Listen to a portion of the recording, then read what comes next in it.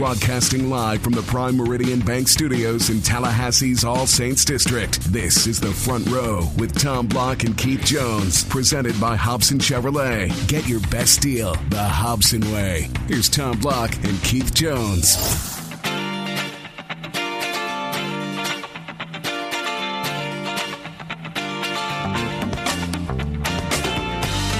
Hello again, everybody. Happy Wednesday to you. Tom Block with you, and celebrate for a second straight week. Keith Jones not by my side. He is on the road with the basketball team again. It gives you a peek behind the curtain at what it's like to actually be on the basketball team and how often they are gone. But they left yesterday, play tonight on the road at Louisville, as you know, and Keith will join me next segment, and we'll talk some Florida State basketball. In the interim, I'll say hello to the man, the myth, the legend, Tom Lang, who's on the other side of the glass. I've always wanted to use that phrase, so I just did. Tom, how are you? Well, it's true, though. See, it's nice that when it works, then it's actually true. It is a true statement. I do like the interim tag, too. I'm not afraid of that at all. Well, good. Yeah. Bring it. Basketball trending up since last we had this discussion, and, of course, it's like baseball and the next day's starting pitcher. When you're in the ACC, you look at that and you're like, well, yeah, 2 in a row, but we're at Louisville.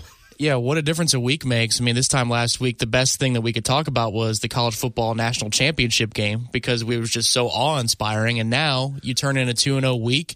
You make some big shots. You play some defense this past weekend against Virginia. Things are looking up. And all of a sudden, with Clemson keeping on winning against high-caliber ACC opponents, you could say that Florida State hasn't suffered a bad ACC loss yet, and you could say that with conviction. I would agree with that, although Clemson did, and this wasn't a bad loss, but they lost to Virginia last night. So the Cavs get back on track. I don't want to sell Florida State basketball short because they haven't turned the corner, but they're heading the right direction the last couple of games. Virginia, to me, is not as good a team as what they were the last couple of years. I mean, I know the jury's still out, and I'm not saying they're flatlining here. They're still a good quality team, but I don't think it was all just FSU playing well the other night. No, I don't think Virginia can attack the 10 off the dribble because that's Florida State's number one Achilles heel on defense, and I'm thinking through the first half, do they not know the scouting report, or are they just not capable? And then about 6 minutes into the second half, you see a couple possessions where they finally can get penetration and either go straight to the 10 themselves or distribute and get an easy basket, and I think the Cavs have finally figured it out, that this is the pattern. But then they couldn't do it. So, I think it's a little column A, a little column B, certainly. And the ACC in general this year, it seems to be turned on its head. It's a league where Virginia Tech only has 1 loss so far, where Clemson's 5-2 in conference, and Duke has lost 3 straight. And you could argue they haven't beaten a good team in the ACC. It's a really weird year. And so Florida State, I don't know what to term them just yet. Yeah, well, I mean, when Duke has the same amount of losses as FSU in conference, that puts things in perspective as to just how difficult the league it is. I know we say that every year. It's sort of like what people say about SEC football, but what's different about it, interestingly to me, is that the SEC in football, regardless of whether it's an up year or down year, it seems to always get that pass that it's the SEC, whereas the ACC, we talk about this in basketball, and then at tournament selection time, other leagues get more teams than the ACC in, which is, I don't know who you pin that on, but that's something that shouldn't be. It's on the PR people because they're not pushing the message strong enough in the ACC where it's just this known thing as it is in the SEC. Whether it's true or not, it's perceived to be true every single year. Not so in basketball. Yeah, and we'll see. This year, I do feel like the ACC is trending even further up than it's been in some other good years in terms of the quality or the quantity of depth in the league. And we'll see. FSU's, it's going to be an interesting road. It certainly gets a little bit easier in coming weeks. How about NC State just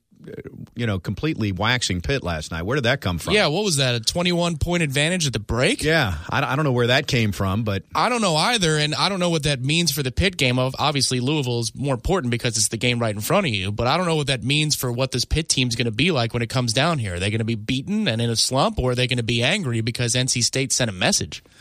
Yeah, who knows? It's dicey in the ACC. That's not anything new, but that's certainly true this year. All right, Keith Jones is at Louisville. He'll get his look at that terrific basketball home, the Yum Center tonight when he and Gene call the action there. I took a tour of that, and I'll discuss this with Keith when FSU football played up there a year ago, and that facility is unbelievable. Yeah, they invest as a program, don't they? I mean, the ACC's been clamoring, and not just football, but basketball has been their love, and it's Kentucky, and that's what you do.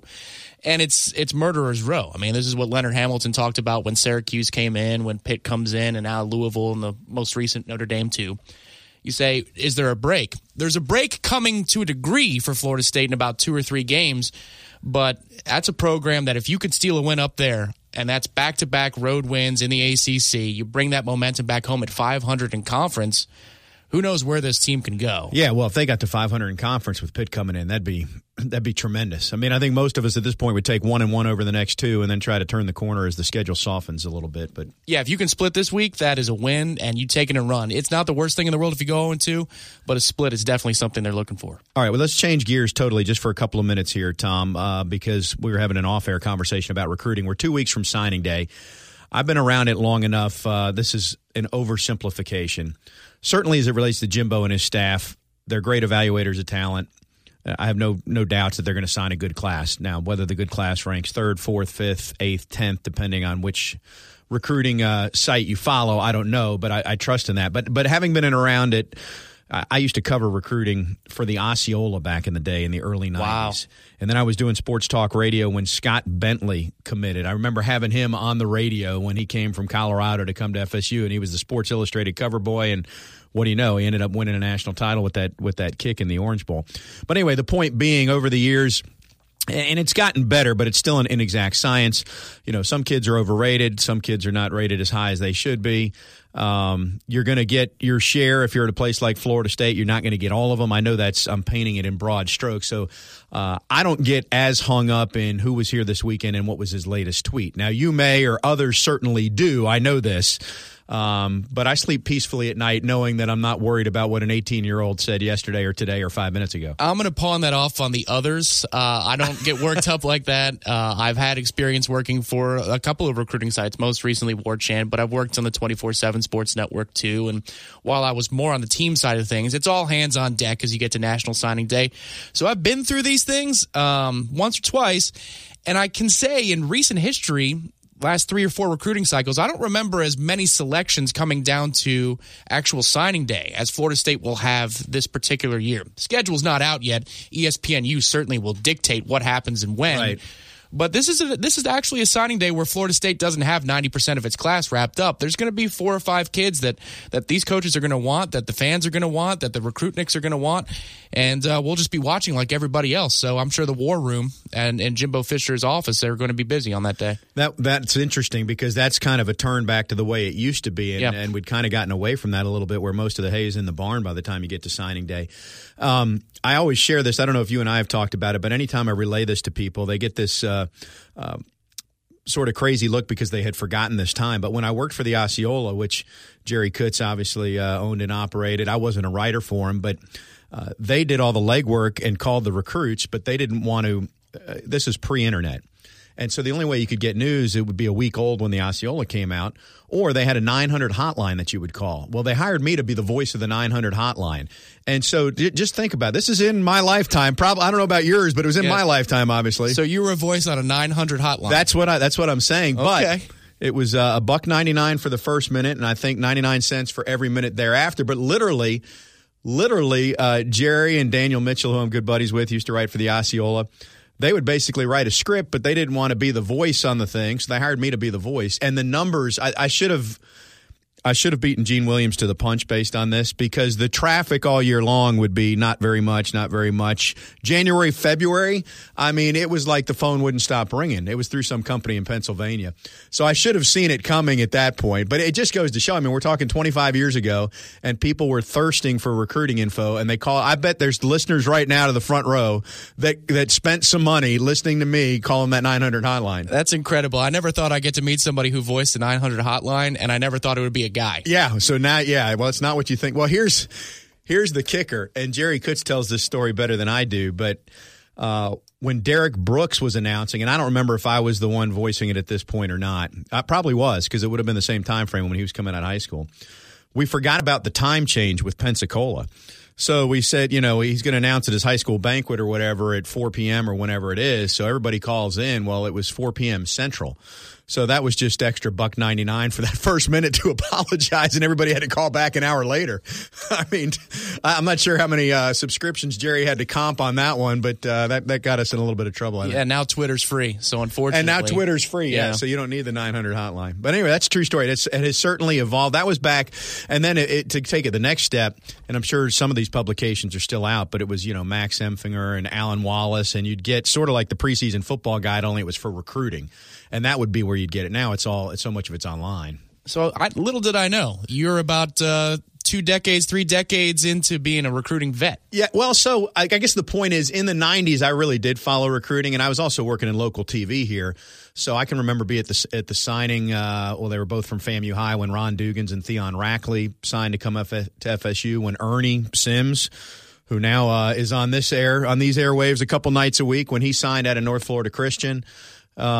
Signing day when you work in local TV is pretty crazy, because just as you're saying, that schedule's coming up, we would just Channel 6 and Channel 27, we'd race from one high school to the next and the Democrat to see which local kid is signing and who they're signing with. It's a busy day for us too here at the station, but it's not nearly as bad or busy as it was when I was working for the digital publications. At least now, for part of the show, the Cameron Show, we can pot up Jimbo's press conference and kick back and just listen to Coach talk for 20 minutes, and we say, "Thank you, Coach. Explain it all for us." The craziest thing about this, to my knowledge, they still use a fax machine, don't they?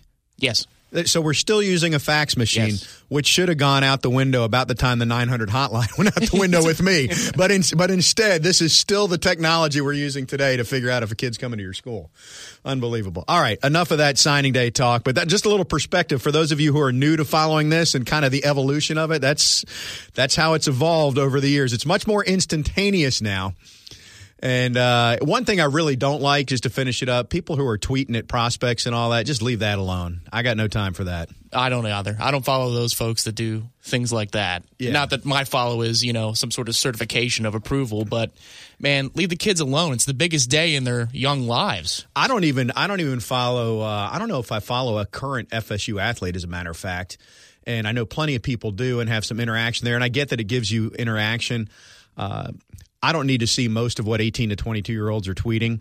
And if it's anything of significance, all the media I follow will retweet it for me anyway. So I just kind of clear the clutter and opt not to follow most of them. Efficiency lessons. Yeah. All right.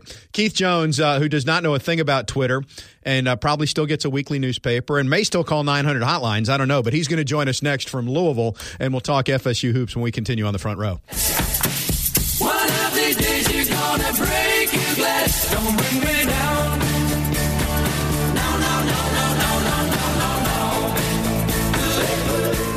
You're listening to The Front Row with Tom Block and Keith Jones. Got a question? Email them at thefrontrow@979ESPNradio.com. Here's Tom and Keith.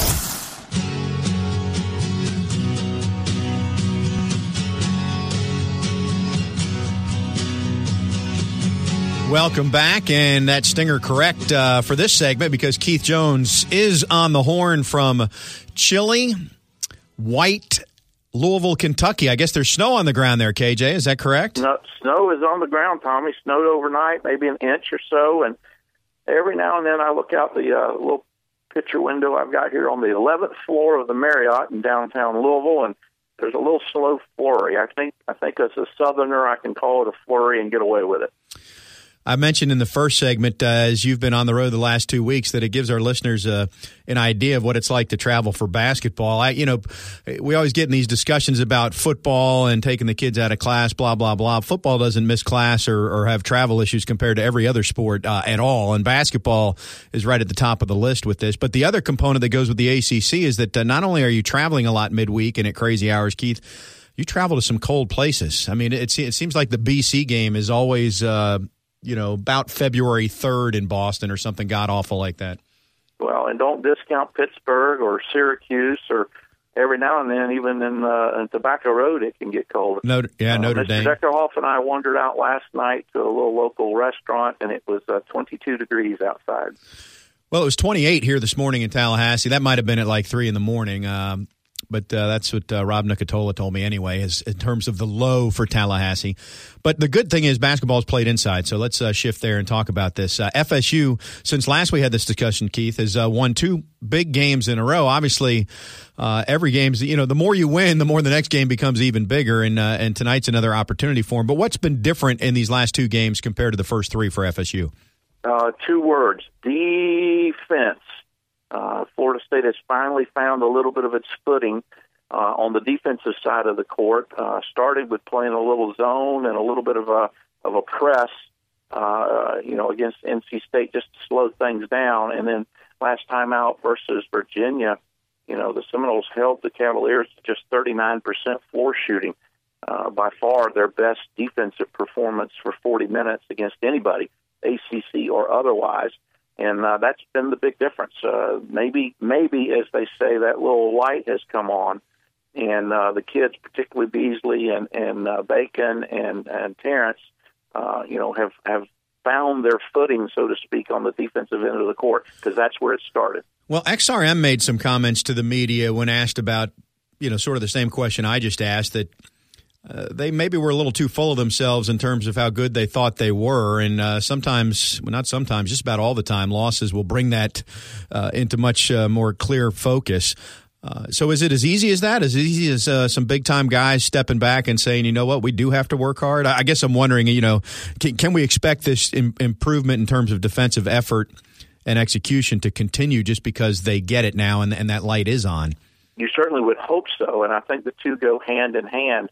As they say, the first step in correcting a problem is recognizing that you have the problem and fully understanding it. I think what X was speaking to is that, they got off to that 12-2 start, which was a little bit unexpected from the standpoint of playing so many youngsters, and maybe they did get a little full of themselves. Go through that 0-3 start in the ACC, finally listen to the coaches, apply those defensive principles that Coach Hamilton talks about, and bingo, you get 2 wins. That certainly will make you pay a lot more attention during practice and film session as you move forward, one would think. I asked you last week at this time who the leader of this team is, and neither of us really had a definitive answer to that. It appears to me that Devin Bookert is maybe assuming that role a little bit, if for nothing else, the fact that he's a senior and he's leading the ACC in three-point shooting right now in conference games. I don't know if it's because there was a vacuum and he's just being drawn into it because he's a likely candidate, or whether he made an intentional decision on his own or in consultation with coaches or other players. But the bottom line is he's been more vocal in the last 2 ball games than I've seen him in his entire career. And obviously he's shooting the ball tremendously well. He's 6 of 7 from three land over the last couple of ball games. Worked his way in. Many people may not realize, but he's the 10th best three-point shooting guard, or any player for that matter, in the history of AACC. 10th best ever from a percentage standpoint, and he has played like that over the last couple of ball games. Well, there was a time early in his career, a much smaller sample size, obviously, but pre some of the injuries, that he was top 3 or top 2 even in that percentage. And correct.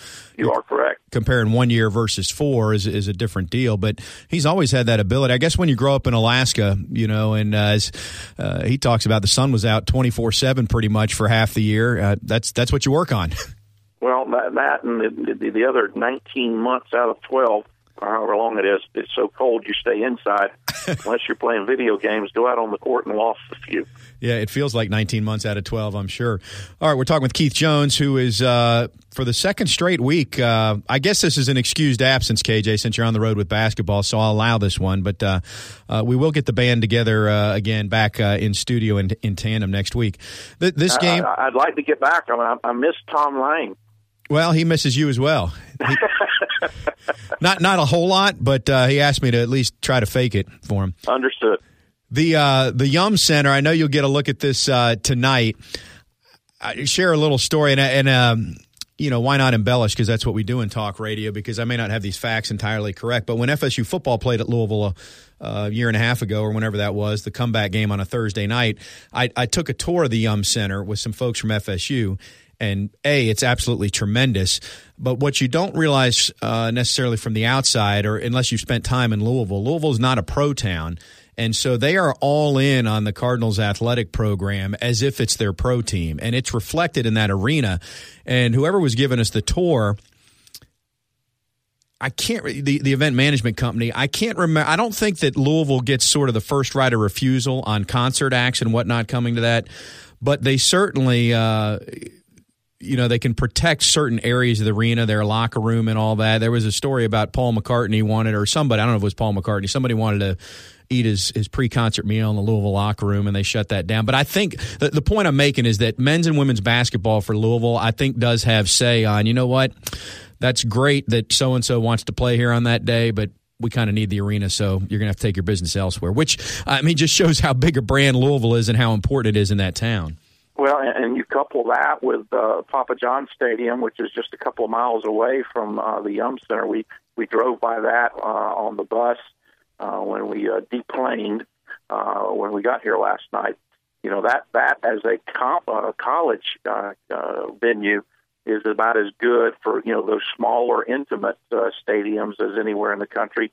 Now you add the Yum Center, and not only that, Louisville plays so well in it. The Yum Center. Look this up, Tommy.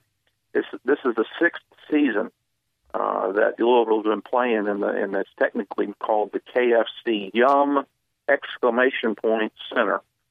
They've lost 13 ball games. They're pretty good here.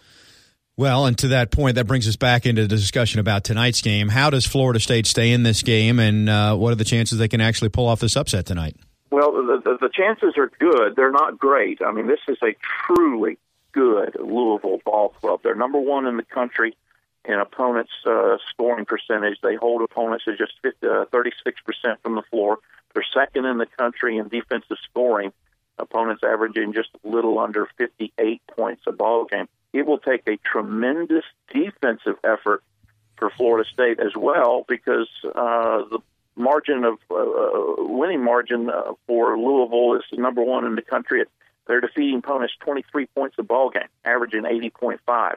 So a bunch of numbers to say that once Florida State gets on the court, they're going to have a tremendous defensive effort, get some transition buckets, and they're going to have to play well offensively, particularly in shot selection, against this very good Louisville defense. The guy that's the X factor, and Gene and I will mess this name up.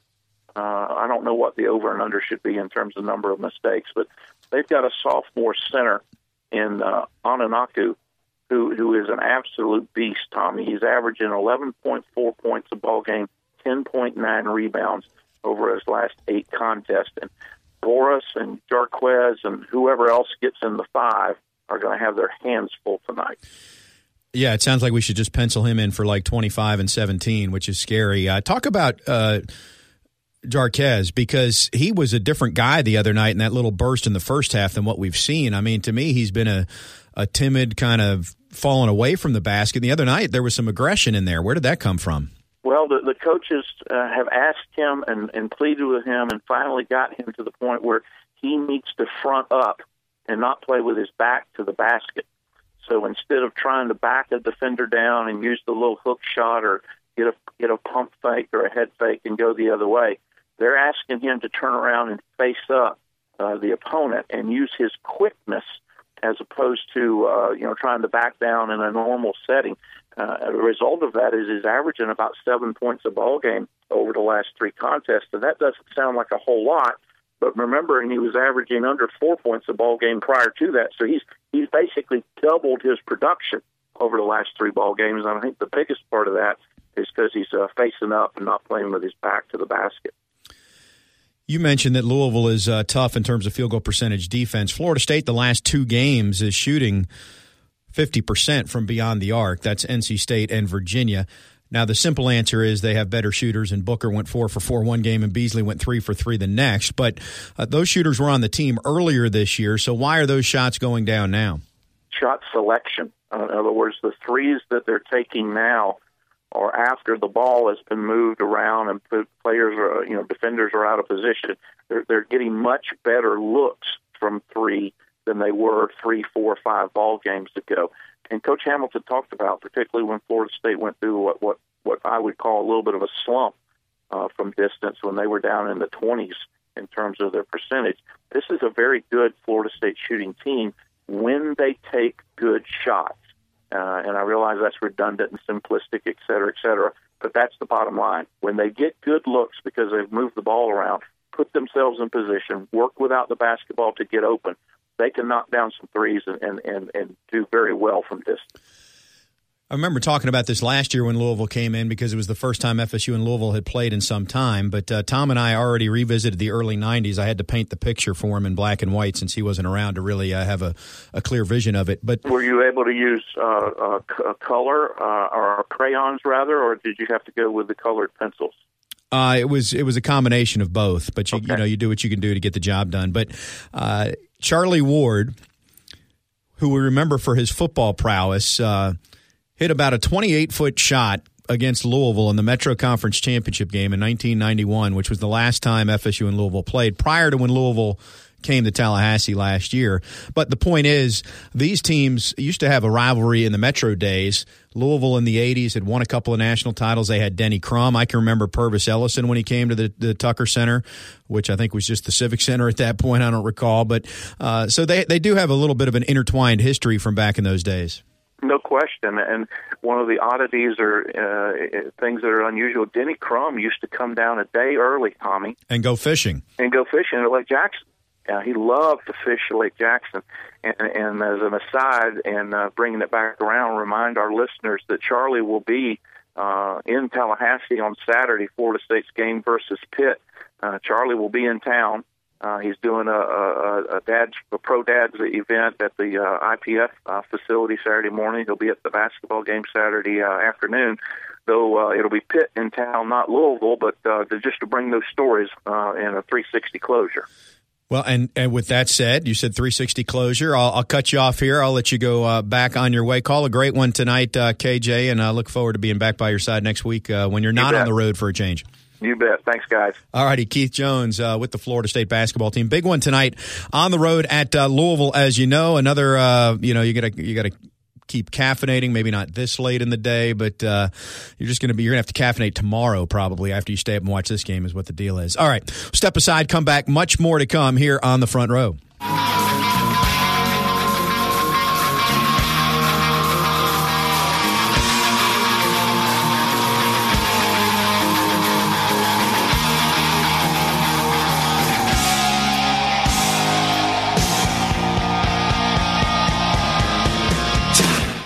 Listening to the Front Row with Tom Block and Keith Jones, only on 97.9 ESPN Radio. Here's Tom and Keith.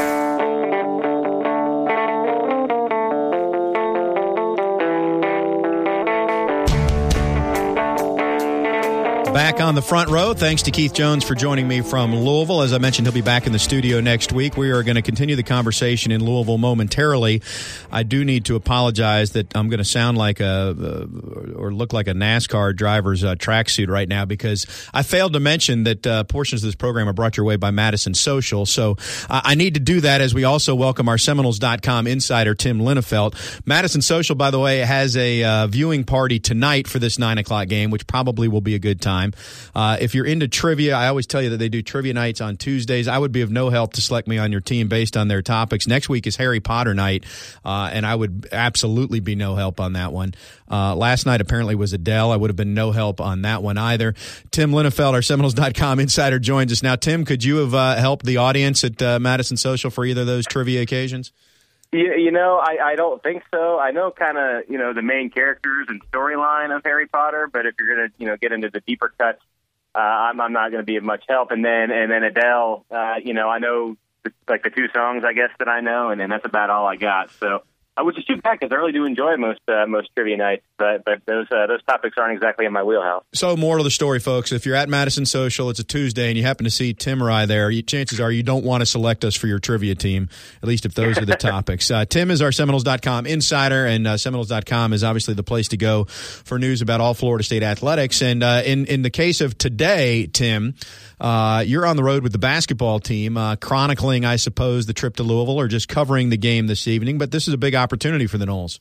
Oh, absolutely. And it's funny, man, just how much things can shift in a basketball season, right? You go from the end of December where they're reeling off win after win, posting that big win over Florida, then contrast that with the 3-game losing streak, and you had everybody's kind of doom and gloom, and now a week later there's 2 big wins, one over a nationally ranked Virginia, and everybody's kind of back in the saddle again, if you will. So, yeah, this definitely feels like a big opportunity, both this game and the Pittsburgh game this weekend, to kind of reassert yourself in perhaps the upper echelon in the ACC and start making that run toward the NCAA tournament, because it'll be here before you know it.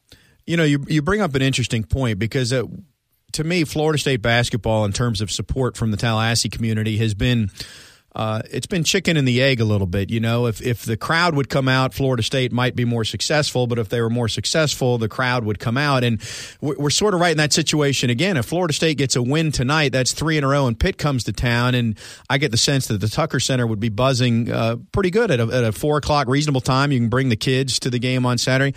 They lose tonight, it's kind of like one step forward, one step back, I guess is what I'm making. And maybe that's just the nature of the beast, especially in the ACC. That's not really a question so much as a comment from me. Well, then allow me to agree with you.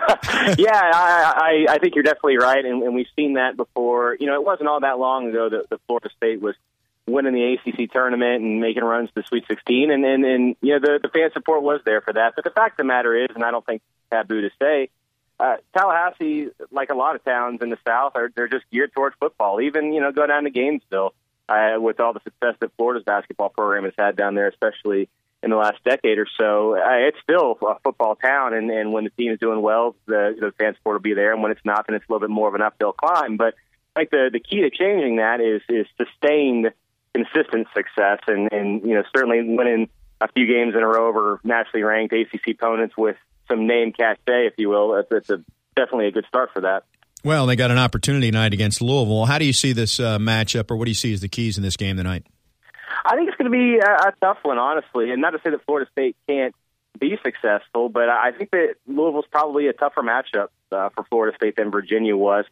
They play really good defense. They love to pressure the ball. They love to press and cause turnovers. And, in Florida State teams in years past, that would be a really big issue. So I'm actually kind of interested to see how Dwayne Bacon, how Malik Beasley handles that environment, not just the action on the court, but this is probably the biggest college basketball environment, I guess you could say, that either of those guys will have played in. I know they played in the O'Connell Center a few weeks ago down in Gainesville, but otherwise, just will they rise to the occasion? What will the stage be like, and then will they be able to keep their heads on straight if Louisville is able to force some turnovers, get some baskets in transition, the crowd gets loud and it gets a little dicey in there? Will the young guys on this team, not just Bacon and Beasley, be able to, exhale, catch their breath, and get back to what they know they can do? Because they're certainly capable, I think, of playing with anybody in the country. It's just a matter of doing that, in and of the moment, I guess.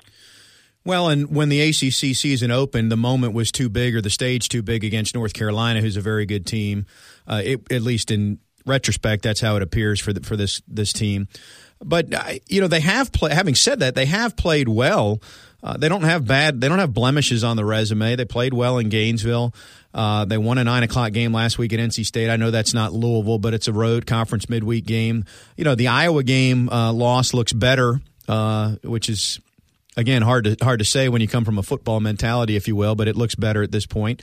So I think there's some indicators there. But yeah, because they're young, you just don't know if they get down 15-2. Is that it, or do they come back?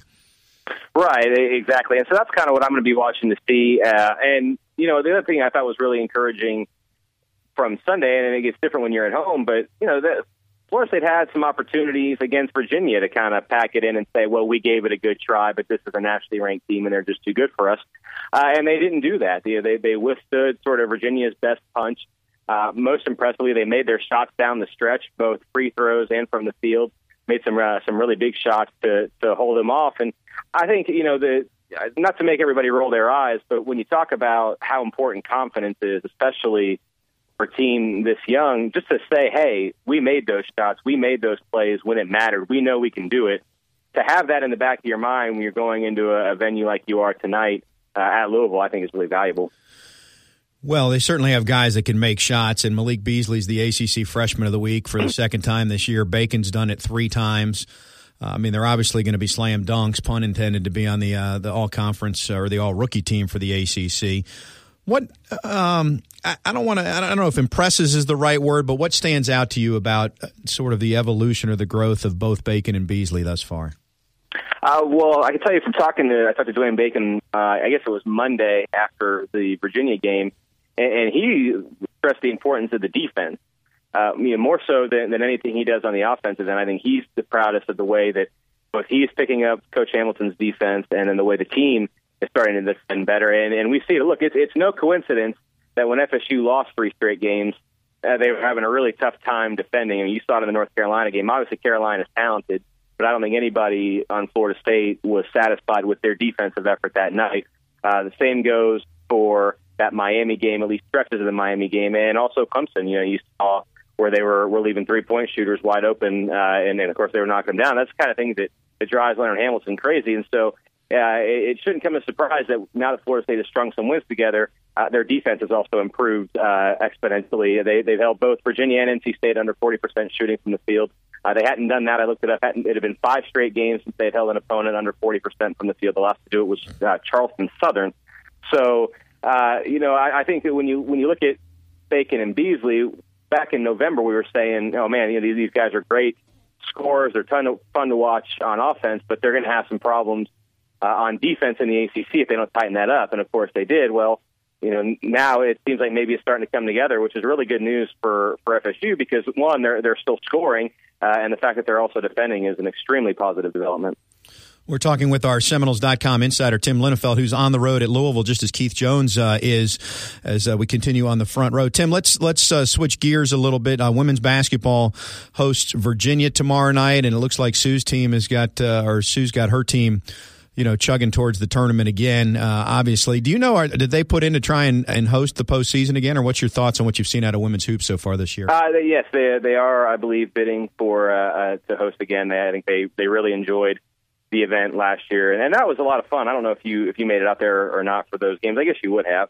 And that was a pretty cool scene, getting what was essentially full Tucker Center, a lot of support there, and I think to replicate that would be pretty neat. And yeah, it was. They seem to have kind of got things rolling a little bit now. There were, I guess, some early season struggles, if you will, while they were sort of figuring out. I think the chemistry on this year's team just took a little bit of time to figure out. Really, you lost Megan Conright from last year's team, who was really, she was kind of a glue type of player, a fifth-year senior who everybody, I think, sort of looked up to, who, oh, by the way, was also a really talented scorer, probably their best three-point shooter. And so, when you say, oh, this team that was literally seconds from the Final Four, all they have to do is replace one starter, they're going to be gold. Well, depending on which one starter you have to replace, that could be pretty tough. But since then, they've reeled off 4 straight wins, seem to have been able to kind of just seem like they're playing more together, playing like they trust each other a little bit more. And so that's definitely a really good thing. And I think it's just that program is the model of consistency, I think, anymore. So it's no surprise that, any type of issues that you have to work out over the course of the season, I think Coach Sue has shown that she's able to do that. And it seems like they're coming around the corner now. Regarding your comment about replacing one starter, see Winston, Jameis for that one. Exactly. We get the perspective. The other thing, have you had a chance to talk with the baseball guys at all? I know practice officially starts, and they're out there, but I think full practice starts on January 29th, so we're not too far away. I haven't had a chance to make it out there yet, aside from shooting the breeze a little bit here and there with our buddy Jason Laterme. Of course, he's now former Florida State baseball SID, but he's following pretty closely, so we sort of chat around the horn, if you will. But I haven't had a chance to get over there too much yet. That's on the agenda coming up. I'm not sure where you just moved, Tim, but it sounded like you went through a tunnel, over a bridge, behind a telephone pole, into a blizzard, then into a car, and maybe onto the team bus. So with none of those things happened. I literally just got up from my chair in my hotel room and stood up. But maybe I should sit back down. Well, we're about finished with this segment anyway, so you can be on your way and do whatever you like. Hey, Tim, enjoy the game tonight. That Yum Center will be a great atmosphere, and we'll see if Florida State can do the unexpected tonight. Hey, I appreciate it, Tom. We'll keep in touch. All right, that's our Seminoles.com insider, Tim Linnefelt, who you may recall joined us from the Can earlier this year. I don't remember what game that was. At least it sounded like it. That was about mid-season, and he continues to be in mid-season form. We'll come back and talk about some new happenings at the Florida State football program. You may be aware that there's a brand new players' lounge, which the best way to describe this is it's the ultimate man cave. I mean, if money was no object and you could put in a however many square foot man cave, I mean, that thing's got to be 1,500 square feet, probably more, 2,500, I don't know. This is what you would do. Trust me. We'll hear about it when we come back on the front row. In the classroom,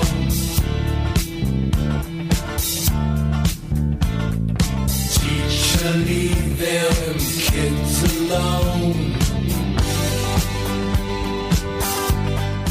Broadcasting live from the Prime Meridian Bank Studios in Tallahassee's All Saints District. This is The Front Row with Tom Block and Keith Jones, presented by Hobson Chevrolet. Get your best deal the Hobson way. Here's Tom Block and Keith Jones.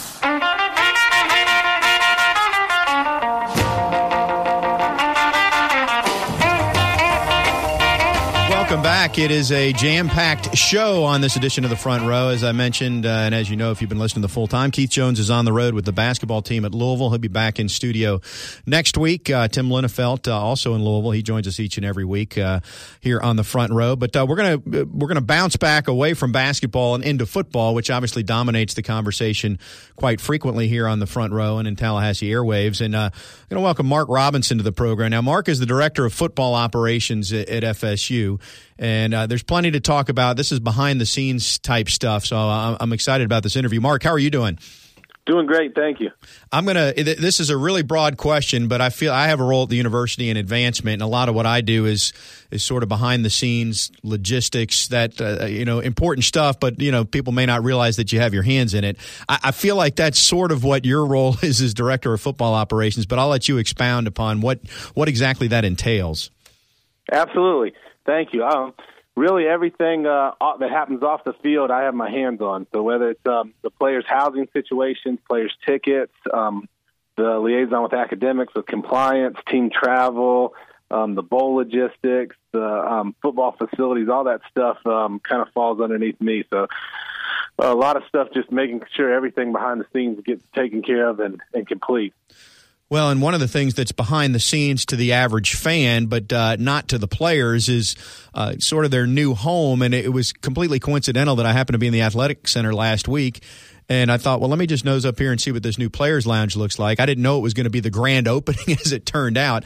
I described it in our previous segment as the ultimate man cave. I don't know if that's what you had in mind, but just kind of walk our listeners through, what's the reason for a players' lounge like this, and then what's involved in it, what it features? It is.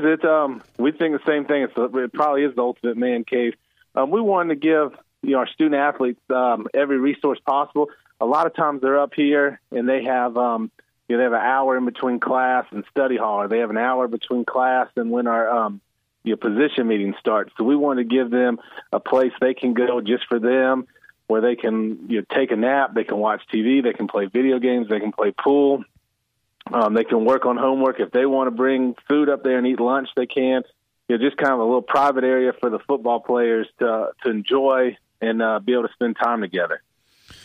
Well, now when you go out and decide that this is what you're going to do, and I know that and our listeners are astute too. They follow recruiting, and in big time college athletics, sometimes you hear the phrase arms race. As you're trying to keep up with everybody else and what an Alabama may have or an Oregon may have. But when you know that you're charged with the task of creating a players' lounge, what does that drawing board look like? I mean, do you and Jimbo sit down? Do the coaches? Do you get feedback from the players? I mean, how do you draw that up, and what other schools do you look at to try and get your blueprint? We always, both Jimbo and myself, we kind of keep a notebook on facilities, and we always, whenever we have an idea of something, whether you get from another school or even, a lot of times we see stuff at hotels, or you see stuff when you're on the road, and you just say, I like that, and you put it in the notebook under players' lounge. You put it under, under the locker room or things like that, and just always keep it for when the time comes that you're going to build this. We did bring in several players, different age, freshmen, sophomore, juniors from different areas of the state and stuff like that, and get their feedback, because we wanted it to be a wow factor, but at the same time we want the players to enjoy it. So So it was a long process of us gathering information, deciding what we want in there, and then how we're going to make it, the best in the country and also make it functional. And then the other thing we've done whenever we've done a facility here is we didn't want to show them a picture and say, make our players' lounge look like this school's players' lounge. We want ours to be the best, and we want it to be unique.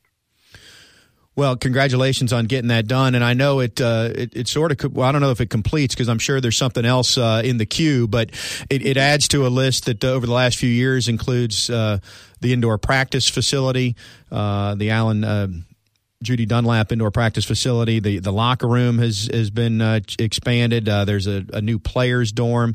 I guess it's just all part of what it is now at this level. And you've been a director of football operations at a couple of other institutions. Were they already at this point, or has this been a new kind of the last 5 or 10 years phenomenon that we're really getting this far into player development? And I feel like the answer to that probably goes to Jimbo when he was with Nick, because I know he's told me that Nick was really one of the first guys, Coach Saban, that was so big on all the off-the-field aspects in the player development.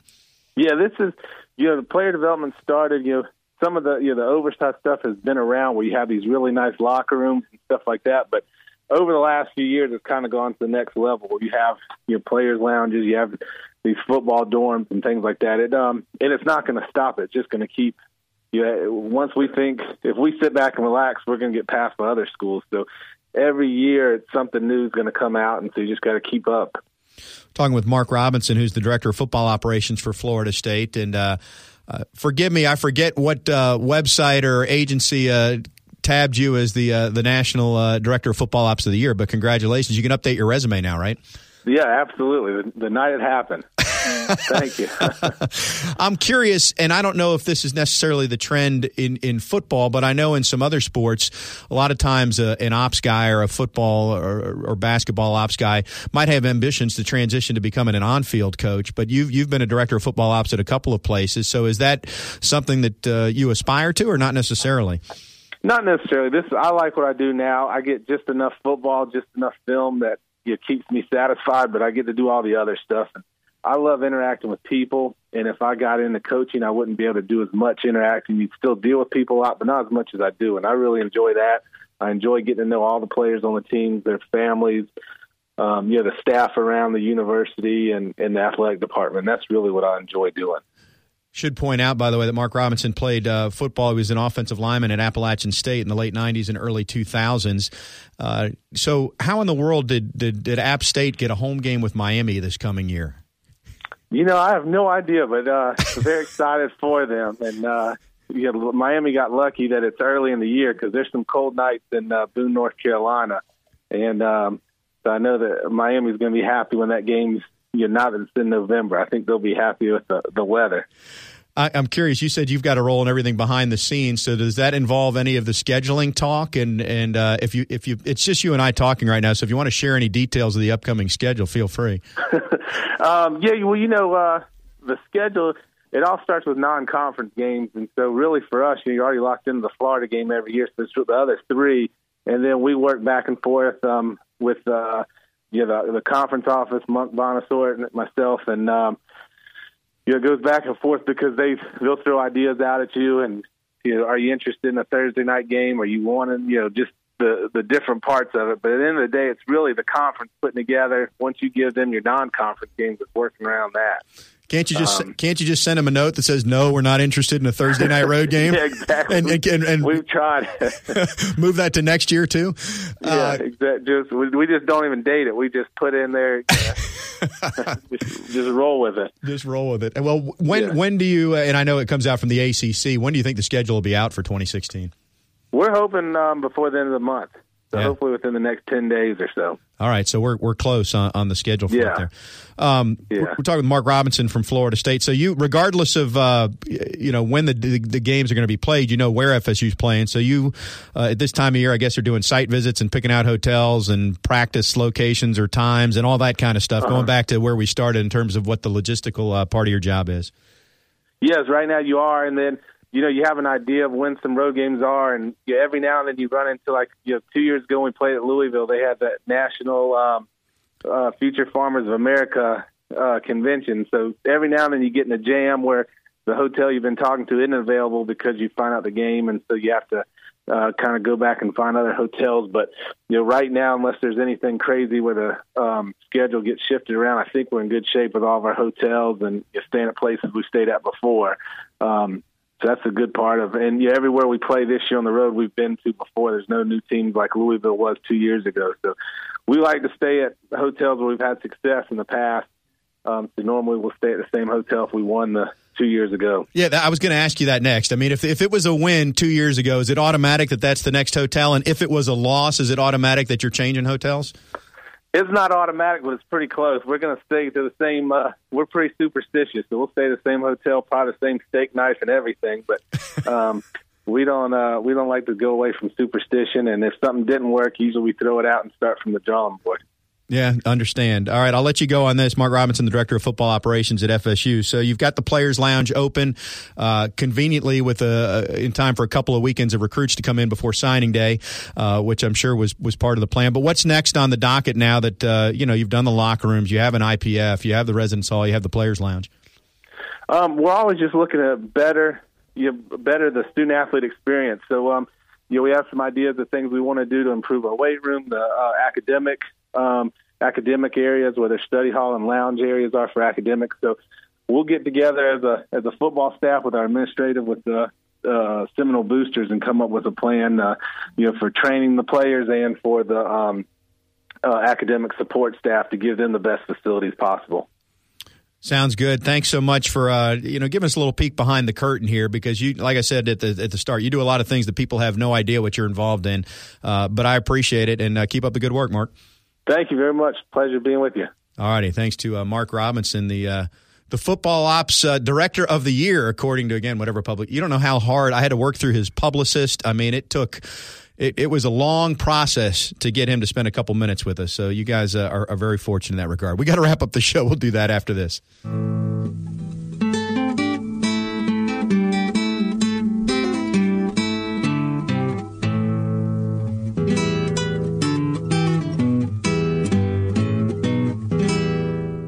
Listening to The Front Row with Tom Block and Keith Jones. Got a question? Email them at thefrontrow@979ESPNradio.com. Here's Tom and Keith. And once again, Keith will be back next week. He's on the road courtside for tonight's game at the Yum Center with Louisville. So I'll wrap things up. Tom Lang, we started this show talking about 900 hotlines in recruiting. And here we are. That was in the early 90s. 25 years later, we've evolved to the ultimate man cave, which is part of what college football and college athletics landscape is these days. Several thousand square feet, an arcade, a pool table, big enough couches to handle D1 athletes that, play in the trenches. It's something that I wish the media was available to use, we're allowed to use during afternoon availabilities and things like that. Yeah, we'll see if we can talk to them about expanding the press box. I'm sure I know where that'll go on the list there. Well, since, you booked Mark and you brought him on, I think a solid should be traded back from the university this way. I do want to be clear for those, and if you're listening to this show, you're probably not in this category, but this is not Florida State. This is the way college, and we're at the end of our show, but this is the college athletics landscape. And if you want to compete at the highest level, this is what you do.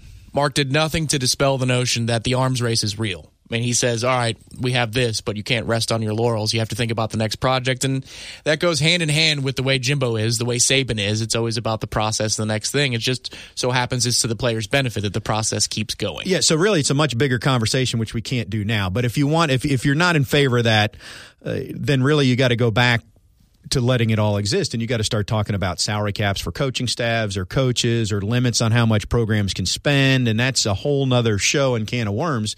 But that's the root of the problem. That's a front row tradition in the final segment, right? It is. We like to leave you hanging, and I know it's a long time between now and 6 o'clock next Wednesday, folks, but you're just going to have to hang on the edge of that lazy boy in your man cave, and Keith and I will be back by your side next week at this time. Thanks for joining us. Enjoy the game tonight, everybody. I'll talk to you next week.